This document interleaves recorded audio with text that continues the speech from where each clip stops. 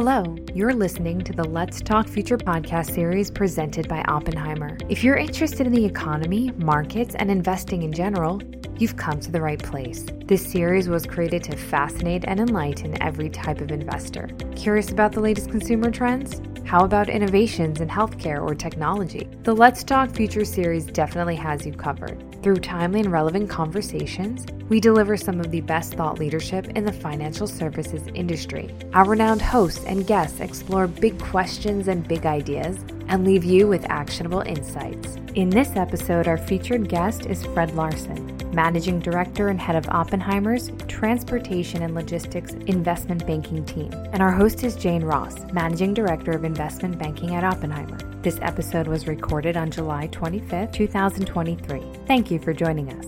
Welcome to our episode called The Great Supply Chain Reversal.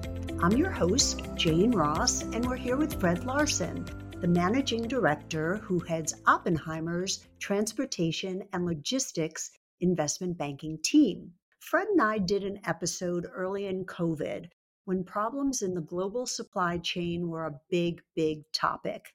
Now, we have major changes on the other side. The largest U.S. trucking company, Yellow, has signaled their intention to file for bankruptcy as of this recording. The airlines are having a manic summer with super strong bookings, but rampant and significant flight delays due to weather, but also logistical issues. The Inflation Reduction Act passed with major implications for Fred's companies and the U.S. economy. So here we are, and let's go. Welcome back, Fred Larson. Thank you, Jane Ross. It's great to be back. I was looking at my notes, and we last spoke a little over 3 years ago. It seems like an eternity. It was a different world. So I'm going to ask you to bring us up to date, which is pretty broad. But if you could bring us up to date on some of like the big thematic things that have changed for your space since we last spoke.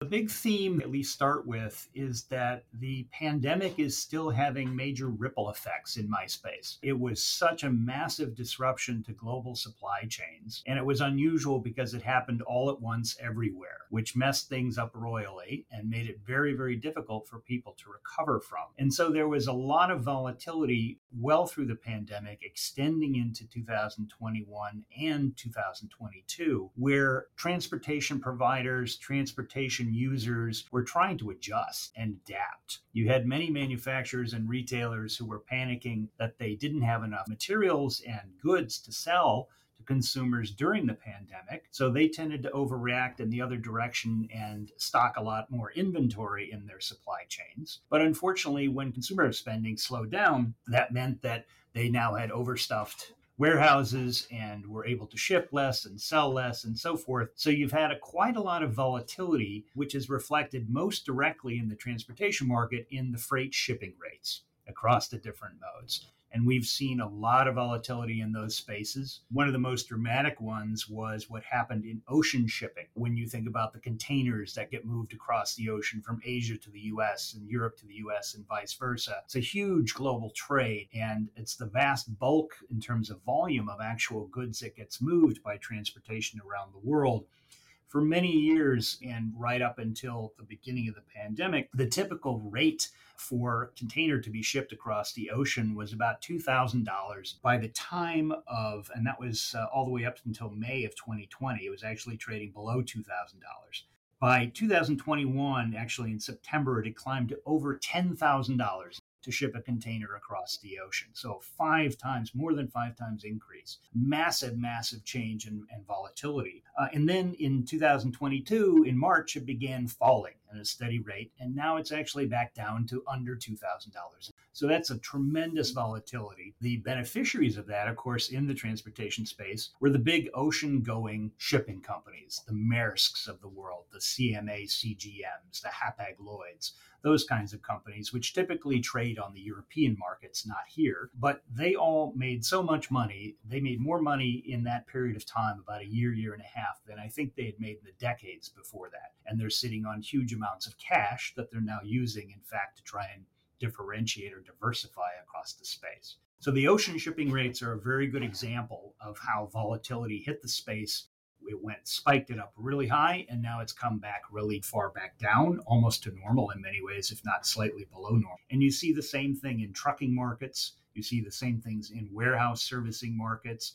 You see things all across the supply chain where the similar kind of behavior has happened. And we'll get to it later, but you're seeing an analogous spike in terms of demand, although on a lagged basis, in the passenger aviation market. Okay, so, and I know another thing that we talked about in our last episode was about supply chains being engineered for perfection, and that was a real risk to the system. So we've seen now an attempt to diversify into other geographies, right? That's been ongoing. Very much so, yes. What happened, as we discussed, was the manufacturers and shippers of the global supply chains realized they had over-optimized their supply chains. They had too much single sourcing far away, mostly in China, because the lowest cost of manufacturing was still mostly in China for most companies. And that required very long, extended supply chains and made them very fragile. So they were easy to break, and they did break in the pandemic, and they were very hard to repair.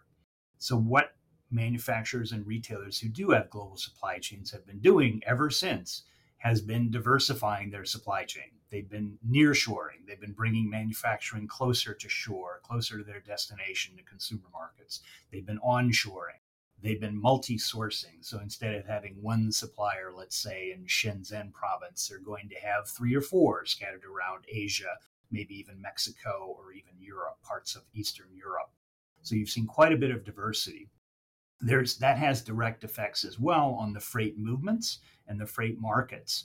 And one of the interesting things, one of the nice and well-performing parts of the supply chain right now, if you're in the transportation business, is actually the Mexican market. Mexico, frankly, is on fire. All those maquiladoras that were built around the time of the original building of the maquiladoras down there are being reactivated, are being built onto, improved, upgraded, and filled with manufacturing.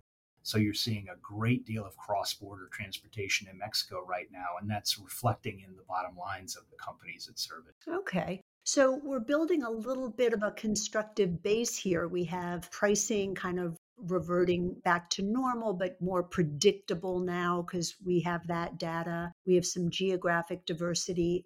Another issue that I cannot do an episode without referencing is AI and technology. And I know predictive AI is very pertinent for your companies. So that's something that's happening too. Absolutely, yes. The change in the technology market and technology impact on transportation has been quite dramatic, as we've seen change in the technology market across the entire industry and economy. What's happened in transportation is that there's been continued technological innovation across the board. A lot of companies have been working directly and or indirectly on both artificial intelligence, machine learning, predictive analytics, data mining, call it what you will. It all sort of combines into a way to essentially create very sophisticated tools to try and predict where the demand is coming from next, as well as how you should manage the transportation of goods and services to your consumers. So it's continued to be a very important part of the market. And if anything, you're seeing some strength in that sector, whereas in, let's say, other parts of the technology market that serve consumer set spaces or other spaces, there might be weakness. And that could be a bit of a margin enhancer or a cost optimizer, right? So that's interesting. Okay, another big theme, got to bring up the Inflation Reduction Act. That passed. I think money is starting to flow out there that, there's big implications for your companies. So spend a couple minutes on that. Who's going to benefit, stuff like that. Yeah, well, the Inflation Reduction Act, was pretty amazing thing. And what's interesting is it's not the only one. It's one of actually 3 major spending bills that Congress and the president have put into work in the last few years. And over the next 10 years, they combine to over $2 trillion of government spending, subsidies, and support to, various infrastructure and infrastructure-oriented expenditures. When it impacts on transportation, obviously, building infrastructure, building roads, building bridges, building all those kinds of things, direct impact on the efficiency and the operating abilities of transportation companies. It's also a lot of indirect things. One of the interesting provisions in the IRA, the Inflation Reduction Act, was the implementation of direct support and incentives for electric vehicles, which of course we all know is a major and growing trend in this country, certainly is in many other countries as well. And I think we should continue to see a lot of activity in that space. Right. Okay. Well, let's delve to some of the specific industry players. And I think I got to start with the airlines, having personally had the pleasure of experiencing a significant delay this summer. I referenced the airlines having a manic summer, but what is going on there? A lot of interesting cross currents, Jane. I think that what you're seeing on the demand side is very interesting. People are calling this a season of quote unquote revenge travel. People who were cooped up for years indoors, with their, close friends and family and nobody else, are tired of it and are now out pounding the pavement, hopping on planes, going all over the place. And particularly international travel, but as well domestic travel, air travel, has been enormously increased. The number of people flying is huge. I don't know whether it's a record, but it's awfully high, and it's higher than it was pre-pandemic for sure. There was an interesting anecdote I heard. There is actually an Italian town, tourist town, called Portofino. And apparently the tourists are so crowding the town that the police are fining any tourist who takes a selfie and blocks pedestrian traffic. So that gives you a kind of idea as to the insanity that's out there. I travel on business and for pleasure, and the airplanes, and the airports have never been this full in recent memory. I can't believe it, how many people are out there. So the demand itself puts a lot of strain on the air travel system. But let's not forget as well that the labor markets are very tight, right? That's a good thing. Unemployment is down. Most people have jobs who want them. If anything, the prices and wages are going up, so they have more money to spend. Maybe that makes them want to travel more, but that also means it's harder to find workers. And airlines depend not only on the pilots and the flight attendants, of course, but on all the gate personnel, support personnel, maintenance personnel, and so forth. And those people are harder to find. And when you don't have the right kind of staffing support for airlines that are facing huge volume demands, huge consumer demands for more travel, things are going to break.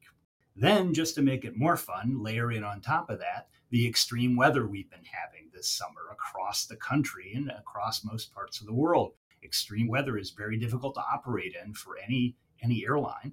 And you're seeing weather delays and all kinds of delays falling out of that. So it's really, in many respects, a perfect storm.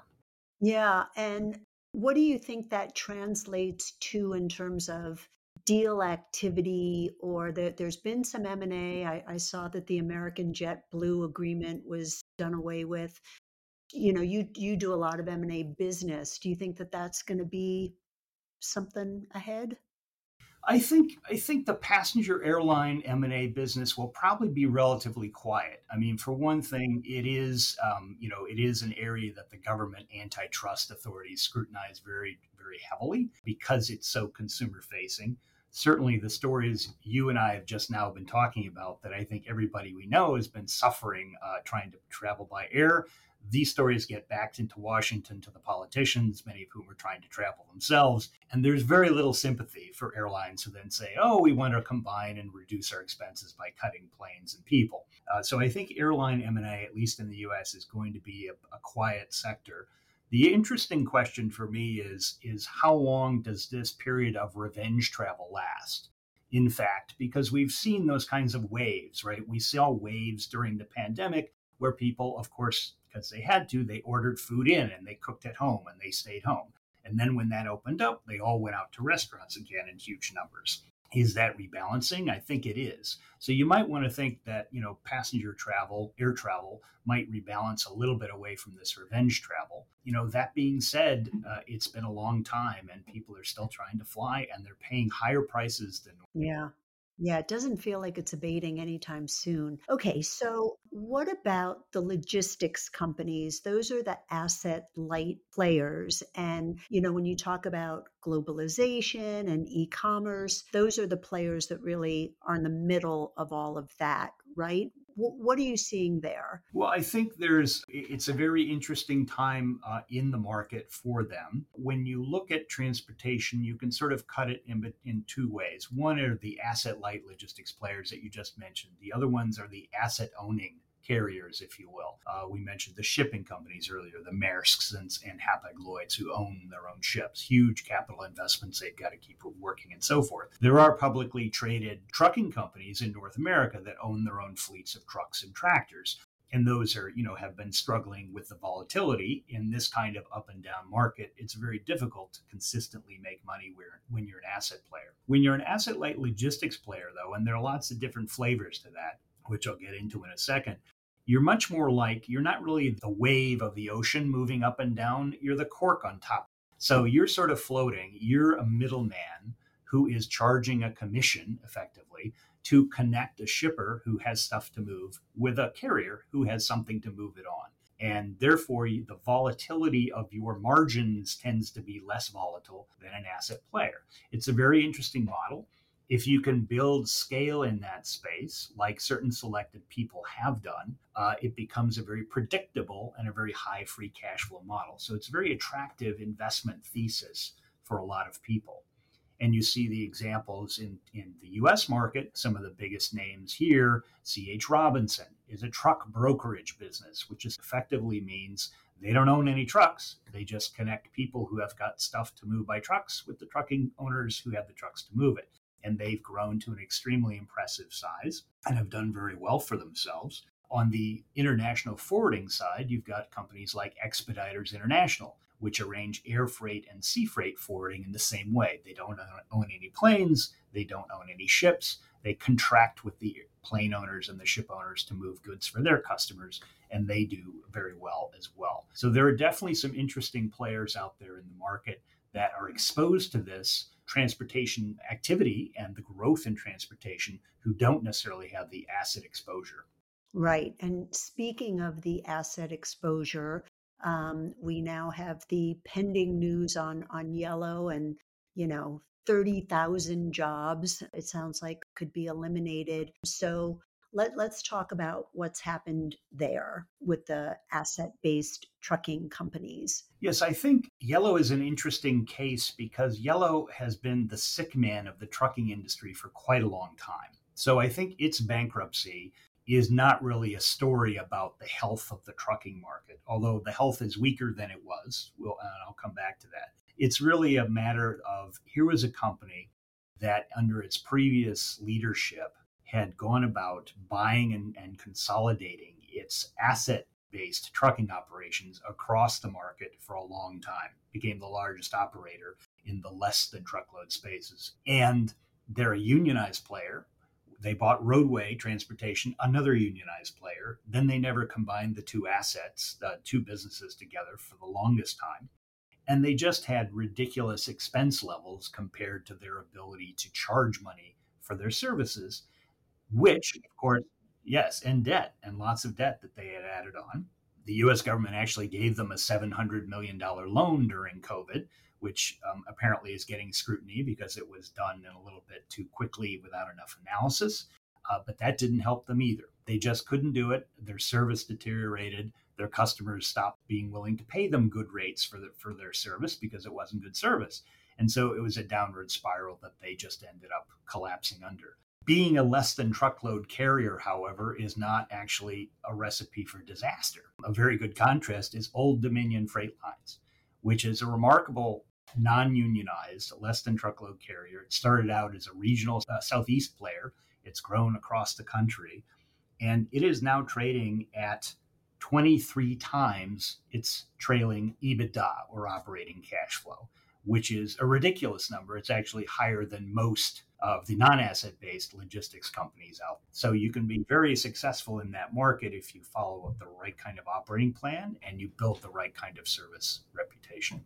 Okay, so Yellow sounds pretty much unto themselves. So what we like to do on Let's Talk Future is to talk future. So when we look at your companies, and I think that the transports used to be a good indicator, a recession indicator, can you take all of this and apply to what you think that brings us to in the next 18 months for these companies and for the economy and all of that? Yes. So I think what's going to happen from what I see from my perch is that transportation does tend to be a pretty good leading or coincident indicator of economic recovery. So right now, we're in a period where we're digesting a lot of freight declines, a lot of volume declines, rate declines, et cetera. The biggest companies that are the well-capitalized ones are tightening their belts. They're definitely feeling the bite, but they're also strong enough to survive, the downturn in margins and the downturn in volumes. And those companies tend to come out of these cycles stronger. In fact, if anything, it's the weaker players. Yellow is a very large and sort of unusual example, but a very good example of how weaker players tend to get winnowed out when you have market downturns in transportation. So the big guys are going to come out of this stronger. The transportation and need to transport stuff isn't going away anytime soon. We continue to move physical goods all over the world all the time. That's not changing until someone invents a transporter like Star Trek, which I don't see on the horizon. But I'll let you know if I hear about it, because that would be cool. But, I think that there's the view that I speak to executives out there and investors in this space is that 2023 is going to be probably the second half, a period of digestion of current levels in the marketplace. People are getting normalized, they're normalizing their cost base, and they're positioning themselves for a return to a good market or a recovering market in 2024. Nice. Well, I think we've done it. We've covered the past 3 years and we've gone ahead into the future. Is there anything that I missed? Anything else that you wanted to throw out there, or did we cover it? Well, I would just say that, if there's anything to keep your eye on in the future, and we sort of talked about it, one or two of these things already, but it doesn't hurt to reemphasize. I would say the technology application to transportation. And it's not always coming from technology companies, by the way. Some of the transportation companies themselves are investing in a lot of very advanced technology to improve their operations. But we've already talked about predictive real-time analytics. That's going to be increasingly important. Customers want to know where their goods are at all times. They want to be able to direct them if they need to. Another area we haven't spoken about, though, is warehouse automation. That's a pretty exciting area where there's some really interesting robotics companies out there, almost all of which are private at the moment, but some of which are probably pretty good IPO candidates down the road. A good example of that would be Locus Robotics, which makes pretty interesting robots that help warehouse workers essentially do e-commerce fulfillment, among many other things. And what's interesting about warehouse automation is that approximately only 5% of the warehouses in the world are actually automated. So there's a huge untapped market. Warehouse automation helps not only with efficiency and with costs, but it reduces labor demand for warehousing, which we know is a problem right now and should be a problem in the future. And so I think that's an area that is exciting when I look forward to it. That's great. Well, Fred, such a pleasure to have you back. I hope it's not 3 years from now that we do it again. And thank you for sharing your expertise. It's always a pleasure to talk with you. And thank you, Jane. Thanks for listening to this episode of Let's Talk Future. We know your podcast listening options are endless, so we're glad you're spending time with us. Don't miss out on our next episode, and remember to subscribe today. Join our community to expand your thoughts on business, the markets, and the dynamic forces affecting them. It's time to talk future.